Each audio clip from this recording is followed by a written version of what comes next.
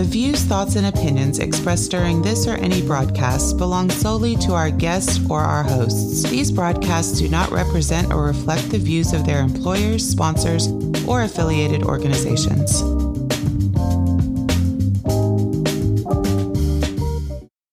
Welcome to the Flipboard EDU podcast with your host, William Jeffrey, where we collaborate, communicate, and educate with the greatest educators in the world on Flipboard. Let's start the show.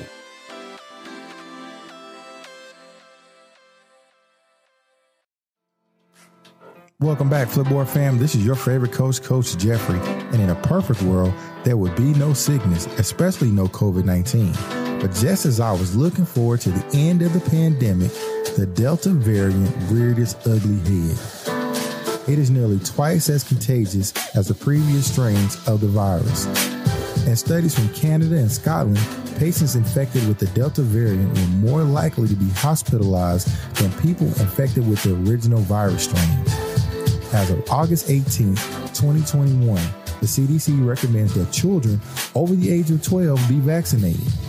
More than 98% of U.S. residents now live in an area with a high or substantial risk of COVID-19 community transmission. This is up from only 19% a month ago, CNN reports. In this episode, we speak to the education community about starting school with COVID-19 in 2021. We asked various educators to share their thoughts on masks, vaccinations, and their hopes for the school year. So like we always do at this time, let's collaborate, communicate, and educate with the best educators in the world right here on Flipboard EDU Podcast.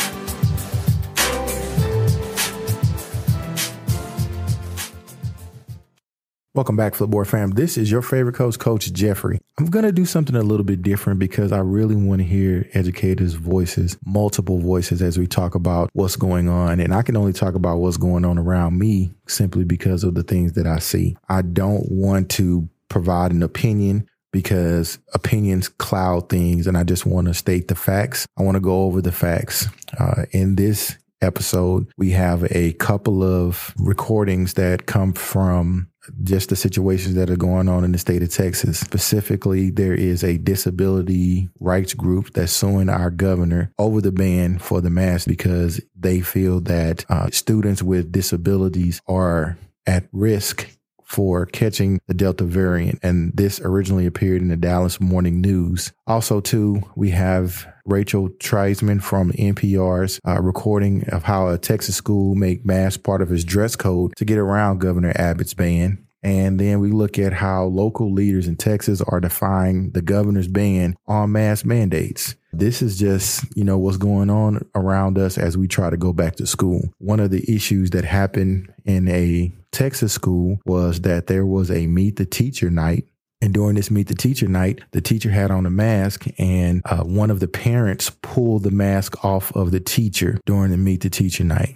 It's a lot going on with people and people being on edge and teachers being on edge and educators being on edge. So just something to keep in mind. I'm going to play these things for you and just to show you, give you a glimpse of what educators are now having to go through in this second round of COVID. And it's very eye-opening. Just take a listen.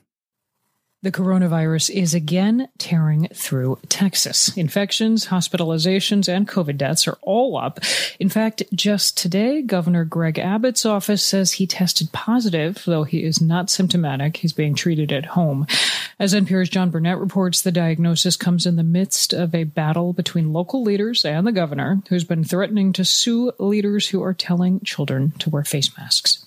In Texas, nearly 3 million public school students under 12 are headed back to classrooms this month. They're too young for vaccinations, and some public officials are alarmed. It breaks my heart to picture these kids in the classrooms, 100% capacity, no mask, with a more transmissible variant. Lena Hidalgo is county judge of Harris, which encompasses Houston, with the nation's 7th largest school district. Houston has joined Dallas, San Antonio, and Austin in a public health mutiny by telling students and staff they have to wear masks on school grounds. As elected leaders, we are responsible for the health and the safety of the community, and that is the responsibility that school superintendents and principals have right now when it comes to our children. Texas has turned into a checkerboard of differing school rules regarding masks. On Sunday, the Texas Supreme Court sided with Abbott and instructed Dallas schools they could not force masking. Dallas, however, remains defiant, saying protecting children from the Delta variant is more important than following orders from Austin. Some cities have gone even further. San Antonio is not only sticking by its mask mandate, but it's requiring all teachers to be vaccinated. A separate court ruled in favor of San Antonio. Scott Braddock is editor of the Quorum Report, a statewide political newsletter. Now you have officials at the local level saying, at least if you're not going to help us, get out of the way. But that doesn't seem to be where we're headed.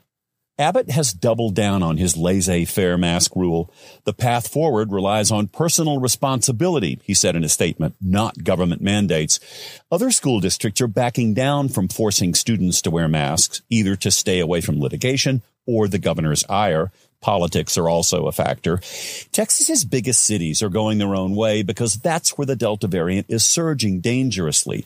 Intensive care units are so overwhelmed that some cities, such as Austin and San Antonio, have erected overflow tents in parking lots. Abbott has appealed to out-of-state health workers to come help out overtaxed Texas hospitals. While the governor stresses personal choice, the State Health Services Department is unequivocal with this PSA. When parents ask me if they should get their children vaccinated for COVID-19, I recommend that they get that child the vaccine. Meanwhile, critics are blaming the nation's COVID spike on unauthorized migrants at the border. It's true that Texas is experiencing an unprecedented flow of migrants crossing the Rio Grande, more than 200,000 encounters last month, surpassing a 20-year high. Some of them do carry the coronavirus, but that doesn't mean that diseased foreigners are somehow driving the pandemic. This is an old trope. It's been around for a long time. Dr. Joe McCormick is a former CDC epidemiologist who's been at the University of Texas School of Public Health, Brownsville campus, for the past 2 decades. Given the level of transmission in the country, you could not possibly have a few thousand people coming across the border and going to their families in various parts of the country. Epidemiologically, it doesn't work. This, says Dr. McCormick, is a pandemic of the unvaccinated. As of today, fewer than half of Texans are vaxxed, and the vast majority of hospital COVID cases are people who never got the jab. John Burnett, NPR News, Austin. A Texas school made masks part of its dress code to get around Governor Abbott's ban. A school district in Northeast Texas has found a creative way to get around Governor Greg Abbott's ban on mask mandates. The Paris Independent School District will now require students to wear masks as part of its dress code. The Paris ISD Board of Trustees said in a statement that it believes the dress code can be used to mitigate communicable health issues and amended it accordingly to protect the district's students and employees. The Texas governor does not have the authority to usurp the Board of Trustees' exclusive power and duty to govern and oversee the management of the public schools of the district, it continued. Nothing in the governor's Executive Order 38 states he has suspended Chapter 11 of the Texas Education Code, and therefore the board has elected to amend its dress code consistent with its statutory authority. It will revisit the change monthly. The board made its decision after an emergency meeting Tuesday, when parents, district employees, and local doctors discussed the subject for more than an hour, according to the Paris News. The change to the dress code is not permanent and will be revisited at each monthly board meeting. Abbott, who announced Tuesday that he had tested positive for the coronavirus despite being fully vaccinated, has been fighting with local governments over masks for months. In July, he extended an executive order that prohibits government entities, including school districts, from requiring face coverings. Local leaders in cities including Houston, Dallas, San Antonio, and Austin have defied the order and left their mask mandates in place. Now you have officials at the local level saying, at least if you're not going to help us, get out of the way. But that doesn't seem to be where we're headed, Scott Braddock, the editor of statewide political newsletter The Quorum Report, told NPR. The Texas Supreme Court handed Abbott his first legal victory over the weekend when it struck down temporary restraining orders that enabled 2 counties to institute mask requirements. This story originally appeared in the Morning Edition live blog. Disability rights activists are suing Governor Abbott over his COVID executive order, which prohibits mask mandates. It's the latest move intended to protect kids in school while COVID hospitalizations and deaths climb across the state. Here to talk about this is disability rights Texas attorney Robert Wintrow. Thank you for joining us. Thank you for having me. You know, your lawsuit claims that Governor Abbott's order violates the Federal Americans with Disabilities Act. Could you kind of lay out your case for us? Why is that? Sure. And I appreciate the question. So, parents of students with certain disabilities, they're basically being given an impossible choice. Essentially, the state is telling them, you can either educate your child or you can expose your child to a high likelihood of severe illness and maybe even death. I think we all agree that in-person instruction is the preferred and the best form of instruction.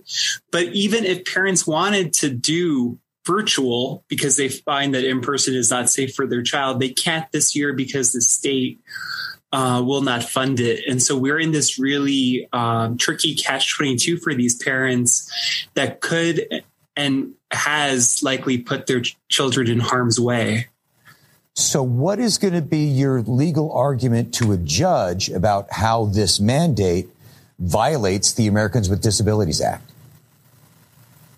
Sure. Essentially, what has happened is some of our plaintiffs are not sending their kids to school because they know that their child is so high risk that they will likely have a extremely high, likelihood of facing severe COVID-19 complications, hospitalization, long COVID, which could be, and we're still learning more about it, a lifetime disability and death. And so basically what the governor has done in his order is he is, essentially kicking those students out. They're not able to access education like their non-disabled peers. And even the ones that are attending are having to attend and experiencing severe anxiety and the prospect of exposing their relatives and their parents and their friends outside of school to possible COVID-19 transmission. Okay. Can you talk about some of the kids involved here? The kids that this lawsuit was filed on behalf of. Sure. Our plaintiffs are across the state, all of the big metro areas. They are under 12, so they do not qualify at this time for a COVID-19 vaccination. And there's a variety of different disability types. Each disability type is recognized by the CDC as high risk. And so we do have some plaintiffs who have Down syndrome, they have cerebral palsy, they have severe asthma, they have immunosuppressed conditions.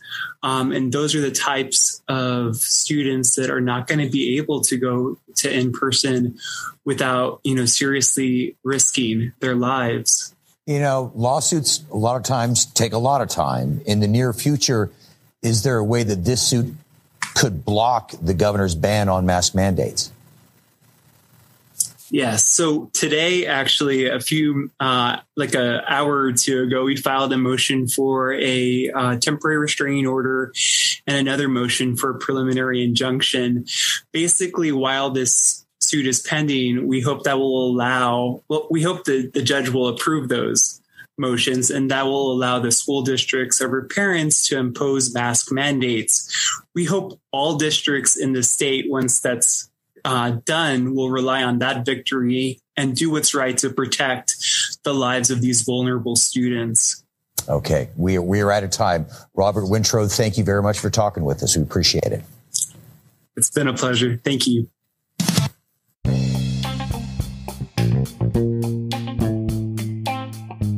Subscribe to our Flipboard EDU podcast magazine.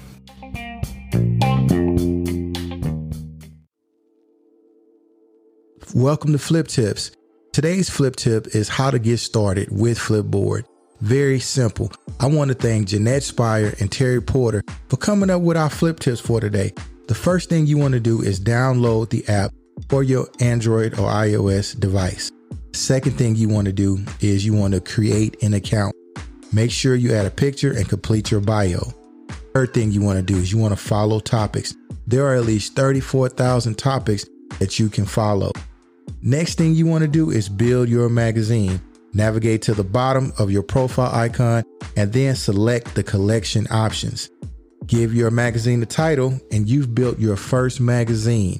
I want to give a huge shout out for Terry Porter and Jeanette Spire on giving us today's flip tips. One of the things I try to do as an educator, especially with this podcast, is to collaborate and communicate with educators around the world. I really would like to hear your voice, to see where you are at, check in with you. By all means, you can respond to my call on our Flipboard EDU podcast magazine. I will post a link to where you can just give me a quick recording, or you can go to flipedu.com, and that's where our website is, and click on the red microphone and leave us a voice recording. I would just love to check in with our listeners, check in with other teachers to see how's it going in your community. Are you going to school?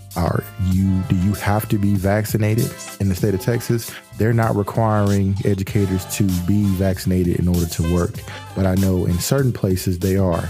And it's not mandated specifically where I am for you even to wear a mask. And that brings about a different conversation, because when we look at schools of choice, are you mandated to wear a mask? Does that violate your right because someone tells you that you have to wear a mask? Those are conversations that are very important to a lot of different people, and it's important to teachers and students. However, what's also still important to teachers and students is we have to teach students in order to be viable citizens. And the ones who really get the short end of the stick every single time, whether we had a pandemic or not, are students in poverty. I'd just like to know from you, the listener, hit us up on our website.